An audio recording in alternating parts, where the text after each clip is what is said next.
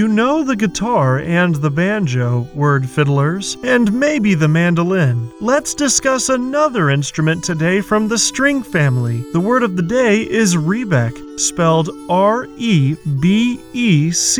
Rebec is a noun that refers to a Renaissance fiddle with a pear-shaped body tapering into a neck that ends in a sickle-shaped or scroll-shaped peg box. Rebec appears in José Mi Lorenzo's article, Italian Musical Masters Took the Violin from Fiddle to First Chair, as published online in National Geographic on January 22, 2019.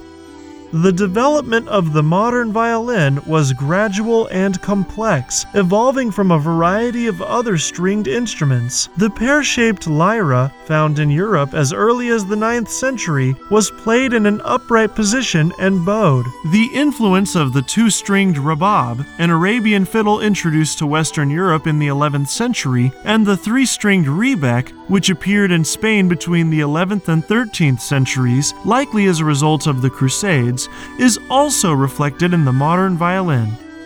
Rebec is a borrowing by way of Middle French from Old French and used to end with a second B instead of C. Linguists estimate that this change was due to the influence of the French word for beak after the shape of the instrument.